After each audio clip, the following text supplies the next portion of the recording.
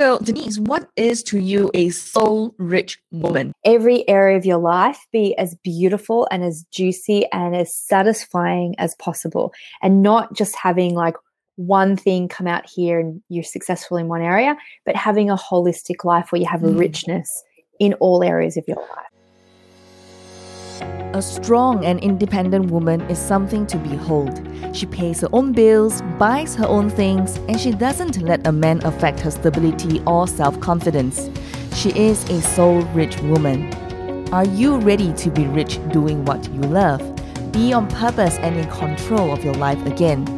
At For Women Who Love the F Word podcast, we will be openly talking about getting more clients online, getting recognition as the leader and female entrepreneur, and also the F word, being fabulous, having freedom, and financial independence. It's time to own and love the F word. Welcome to the show.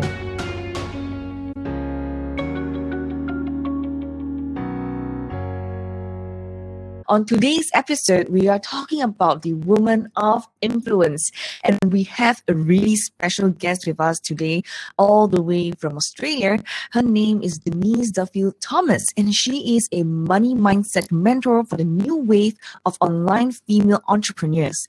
Her best-selling books, Lucky Bitch and Get Rich Lucky Bitch, give a fresh and funny roadmap to create an outrageously successful life and business.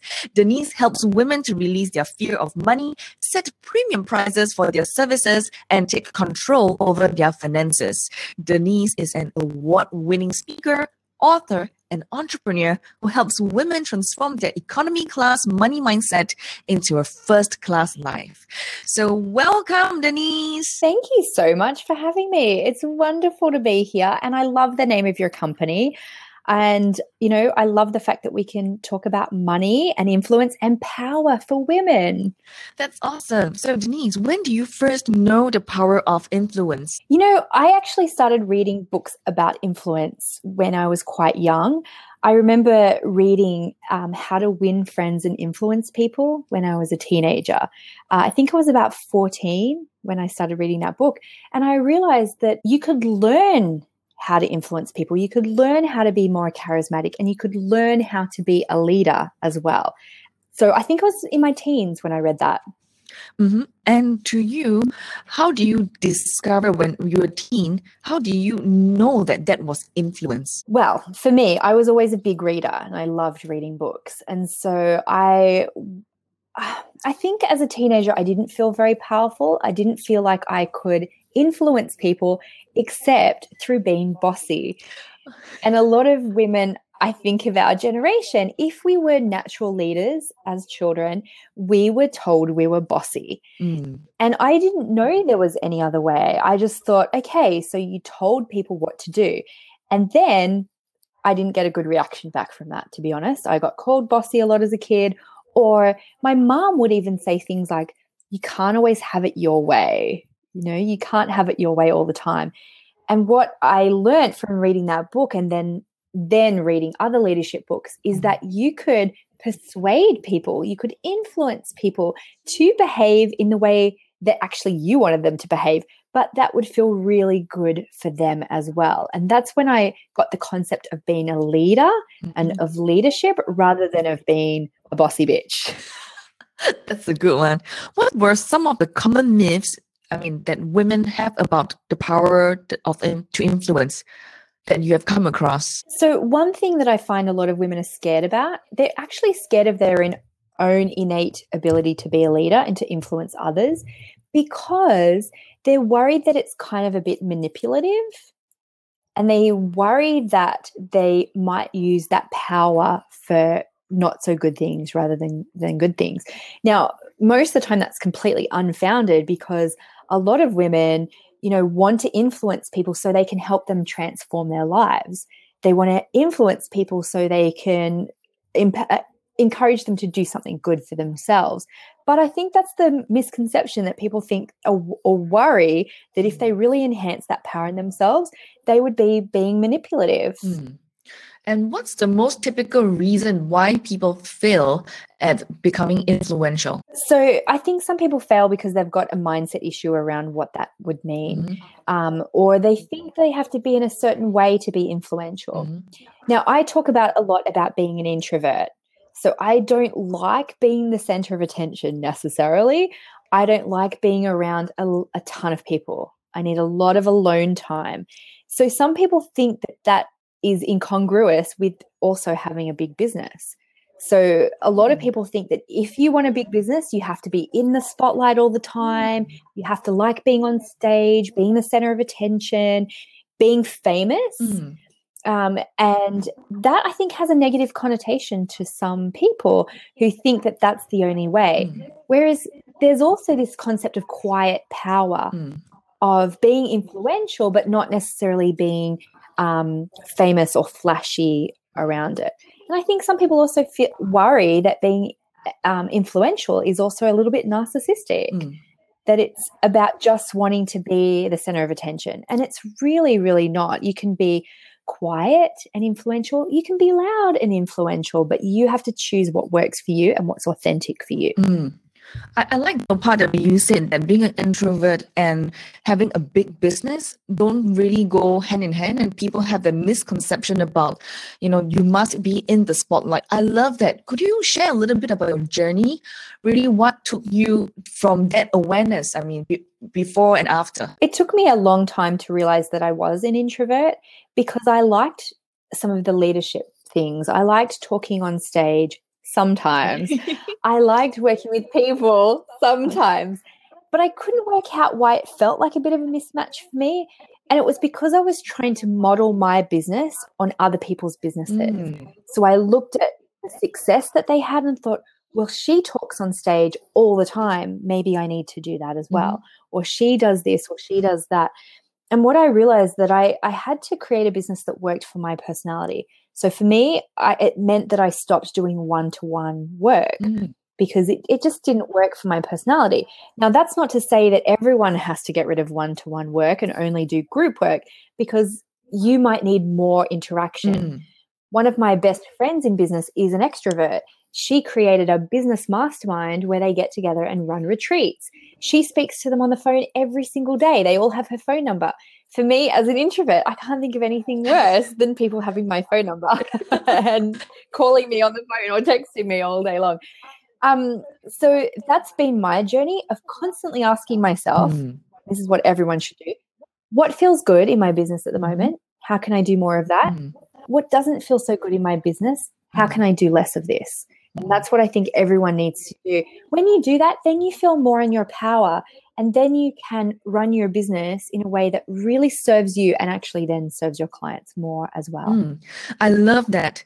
When you said about what feels good, you need to compare what feels good and what doesn't feel good for you and really make a comparison so that you can move yourself forward. But what are some of the specific obstacles to gaining influence? I mean, even though we may know what feels good and what is not, what is the obstacles? So I think, as I touched on before, one of the biggest obstacles is mindset. Thinking that you have to be a certain way for you to be influential. The second one that I touched on as well is thinking that being influential somehow means tricking people or manipulating people. And then I think the third one is really just not being honest to who you really are and what you would like, and being honest about that and being okay with that. So maybe you want to make more money. Maybe you want to have a book that's read by millions of people. You can't not blame yourself, but you can't make that bad either. The fact that you do want to help a lot of people and maybe you do want to be a little bit famous, that's okay as well. You have to be honest about what you really want and not blame yourself for it, or not think that it's a bad thing to want to be influential. I love that. And what do you think women should be doing more in terms of maximizing their influence? So they have discovered their mindset, they've discovered that, okay, what feels good and what doesn't feel good about, their potential. So what do you think they should do more to maximize that? Yes, I think for women, we have such a big calling at the moment to step up and be leaders. We have seen that there aren't very many women in politics. There aren't a lot of women at the top of businesses. And we've gotten this far with men really leading the planet in lots of ways. So I think for women, we've got to realize that some of the problems that we have as a planet at the moment, some of them can only be solved by us stepping up and us bringing our voices to some of those problems, because it's not going to change otherwise. It's going to be business as usual for a long, long time. And I think there is a massive opportunity for women to have their own businesses, to make our own money, to empower other women, hire other women, inspire other women to do the same. That's what this world needs at the moment to make some of the shifts that we need to make in the world, to shape it in ways that would benefit a lot more people. Wow, I love this. And, instead of being independent, making our own money, how do you measure influence? What is the bottom line for you? Well, I just want to touch on what it might have meant in the past. So you can see in our world at the moment, influence to some people means power.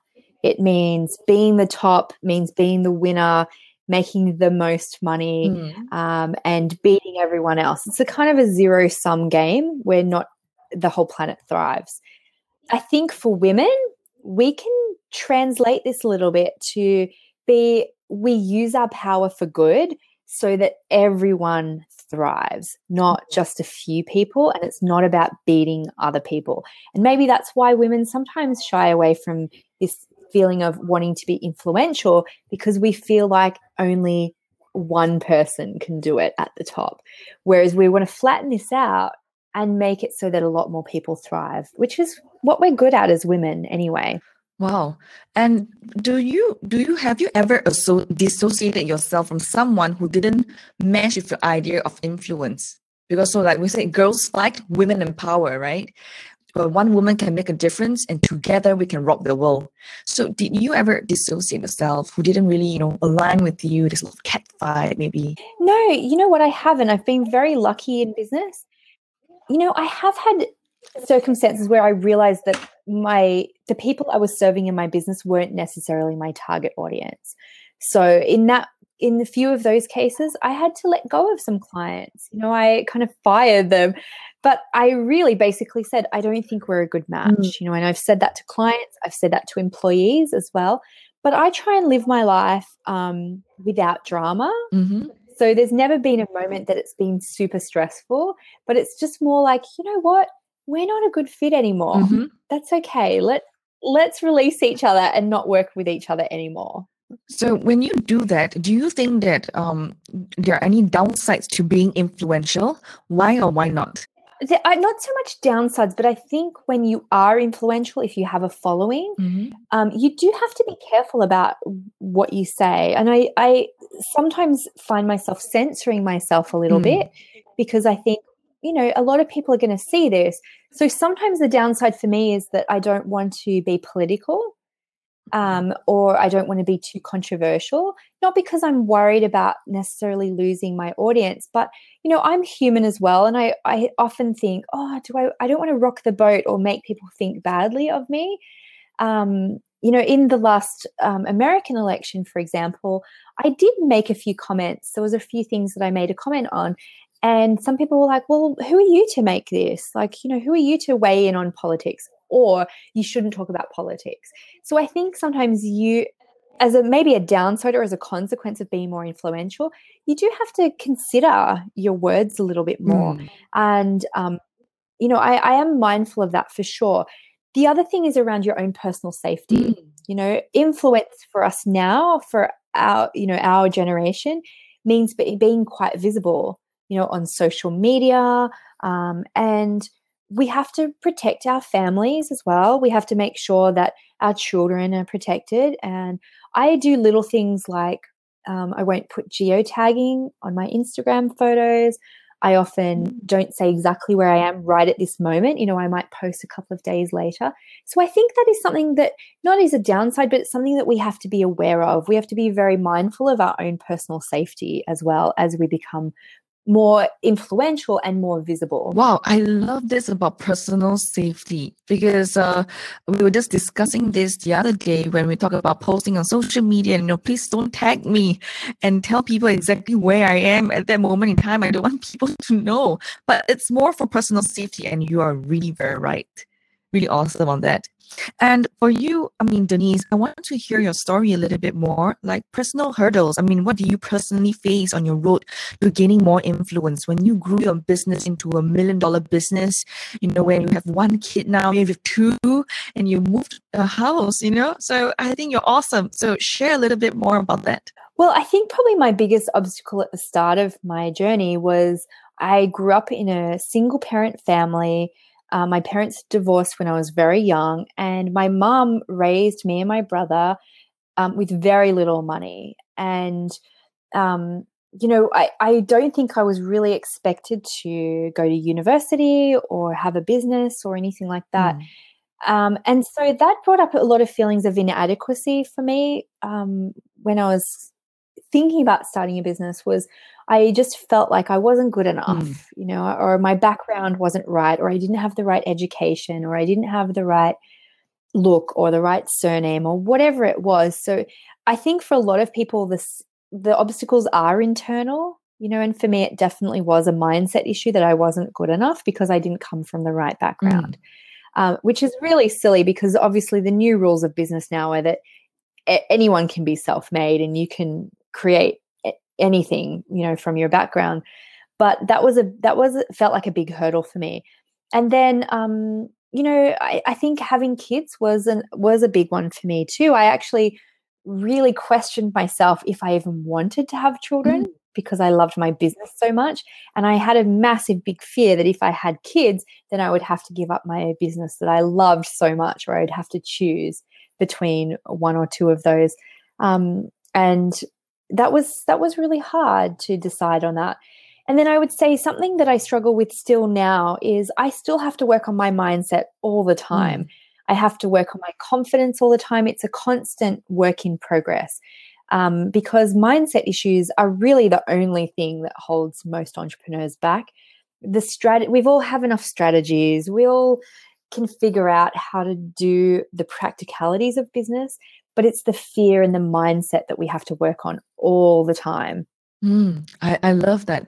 I love that. And tell me something about influence that few people ever realize. That anybody can be influential. It doesn't matter about where you were born, how you were raised, what accent you have, how you look. It really comes from inside, and it comes from a decision that you are worthy of being an influential woman too. Wow. Why is it important to have influence given today's climate? Oh, great question. That's a really great question. Okay, the honest answer for me is because there are a lot of influential people in the world who don't care about doing good things in the world. Wow. There are a lot of influential people who are greedy, who don't care about the environment, who don't care about helping other people.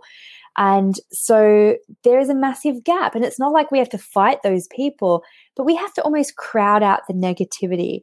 And ordinary people, women like us, we have to embrace that leadership calling, because otherwise we can't complain about those people who aren't doing good things in the world. We have to stand up and be counted and use our influence for good. I love that. And for you, when you were going through your journey, what are the specific steps to make you the influential person that you are today? Share some tips and strategies. Sure. So, that book that I read when I was in my teens, that very famous book, How to Win Friends and Influence People. The biggest thing I learned from that book is that people really just want to feel good. People want to be made to feel like you care. And for me, that was such a driving force for my business. It's like, it's not about me. It's about how I can make my customers feel. I want them to feel empowered about money. I don't care about bragging about money for money's sake, because I just want to normalize the conversation and make other women feel okay about talking about money too. So that's the biggest thing. The biggest tip for me is you always have to think, what's in it for those people? How can I make them feel? Mm. And when you were, when you were influencing and mentoring so many women through your programs, what were some of the biggest challenges that you faced? I mean, yes, we all go through courses, we take the learning, but do you still find people who are still not changed or they're not willing to change? Of course. It has to really come from deep within. And I think my biggest challenge was stressing about that, like thinking, oh, I want to change their life so much. But then I realized people have to want it more than you want it for them. And they have to want it for themselves. You can't, that saying, you can lead a horse to water, but you can't make him drink. That's so true in this, right? You can influence people and you can give them the tools, but they have to want it themselves. They have to want it more than you want it for them. I really agree with that. And for you, what is your proudest accomplishment in terms of your influence? Oh, that's a really great question. Proudest, I don't think there's one particular one, but something happened today that I was really proud of. In one of my courses, a woman was saying about how she grew up in a really bad situation when she was younger. Her parents were drug addicts, they were violent, and she's just being able to break the cycle of that. And even though, I'm not the only person who has ever influenced her in her life, I like to think even just making a tiny difference in how she sees herself, how she allows herself to make money, things like that, helping people break the cycle and do something different makes me so proud, not just of myself, but of the community that I've created to help women have that support. Wow. Were there any embarrassing moments for you? Like, were there bloopers? Because we always talk about before we were all masters of disasters. Were there any bloopers along the way? Yeah, I made mistakes all the time. So in my first years of business, it might have been, I remember sending out newsletters with spelling mistakes or the wrong links in them. And, everyone goes through that. But I can tell you one that happened like 2 weeks ago.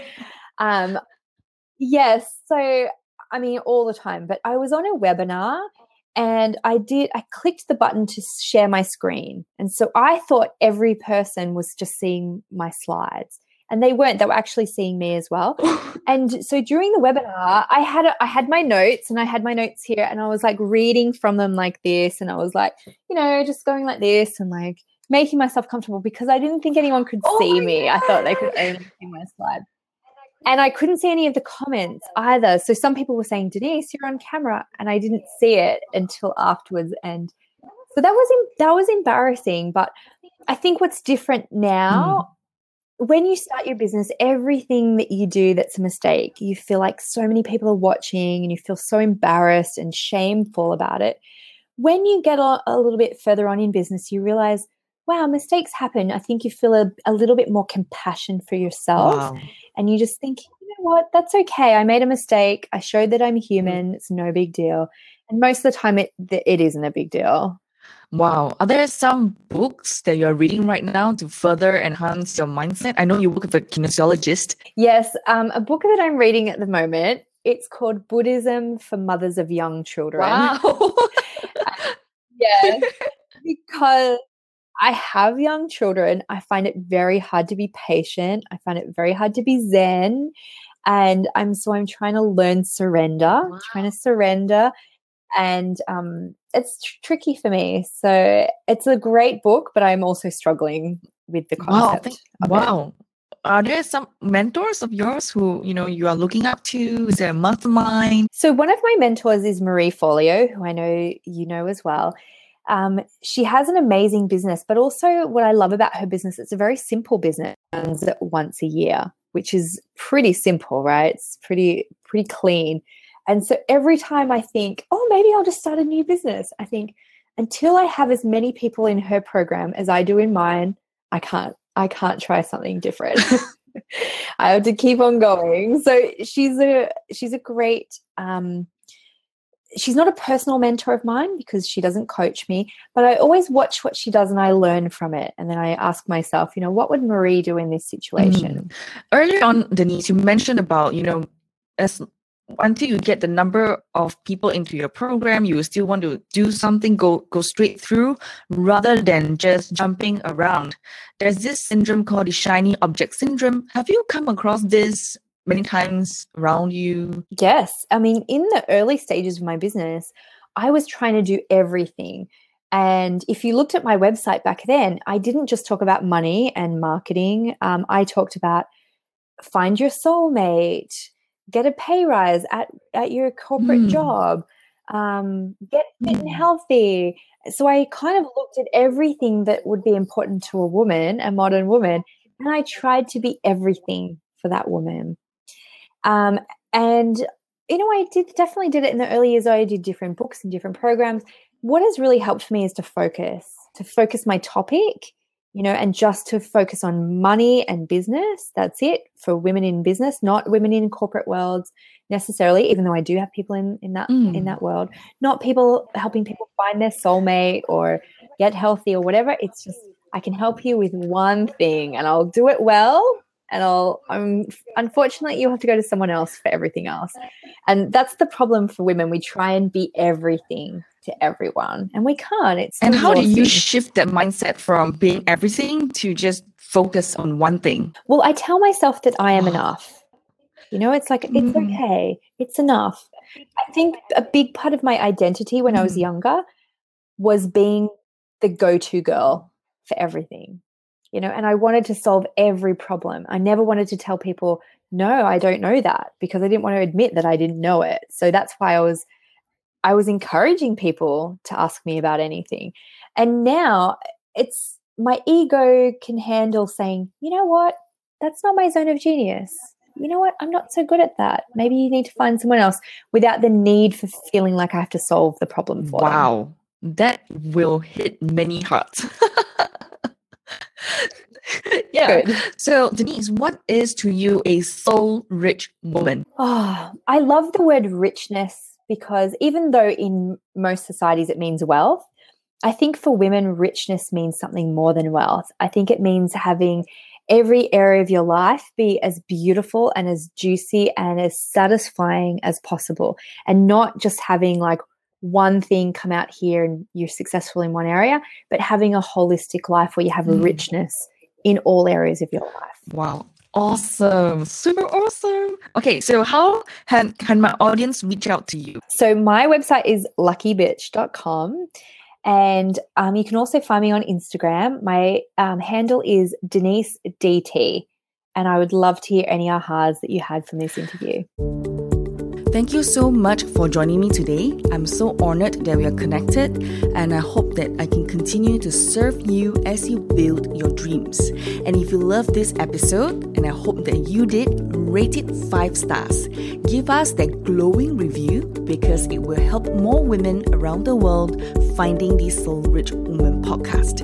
Alone you are strong, together we are unstoppable. Now share this with every woman who needs it, because this is how we are changing the world, one woman at a time. As always, get out of your comfort zone and go towards the dreams you've always wanted to achieve. For women who love the F word, being fabulous, having freedom, and financial independence. My dear soul-rich woman, sending you my love, and I'll speak to you soon. Bye for now.